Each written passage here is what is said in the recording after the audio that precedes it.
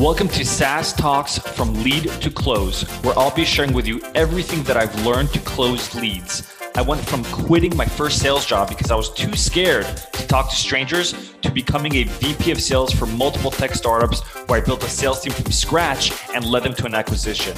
I'll teach you how to schedule more demos on your calendars, close at least 50% of your demos, and build a pipeline large enough so you're always hitting quota. If you're looking to scale, then turn the volume up.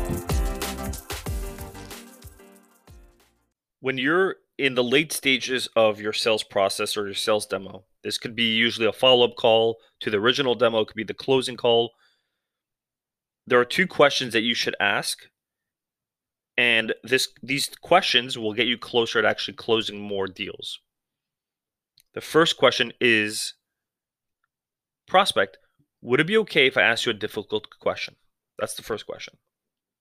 Most of the time they'll say, yeah, sure. Like, what's so difficult about, what's that difficult of a question that you want to ask me? That's what they're thinking. And then you're going to follow that up with, you've done a demo with us. This is our XYZ follow-up call. You've looked at a few other solutions that you mentioned. Curious, which one are you swaying towards so far? The prospect will be way more open to give you an answer because, number one, you asked them in advance, would it be okay if I asked you a difficult question? They agreed. And now if they don't answer the second follow-up question, they're going to feel like frauds, like liars. And so they'll feel way more comfortable. You're not guilt tripping them into it. You're just making them feel way more comfortable being super honest. So to recap, when you're in the late stages of your sales demo, it could even be at the end of the demo when you're in the section of closing, that stage.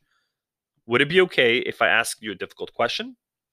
Once they give you the okay, the green light, you follow that up with, based on what you've seen so far, XYZ, based on all the research, based on this, based on that, which one are you swaying towards so far?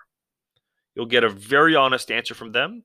And if they're swaying towards a different solution, you can follow that up with, do you mind me asking what don't we have or what concerns you about our solutions so far?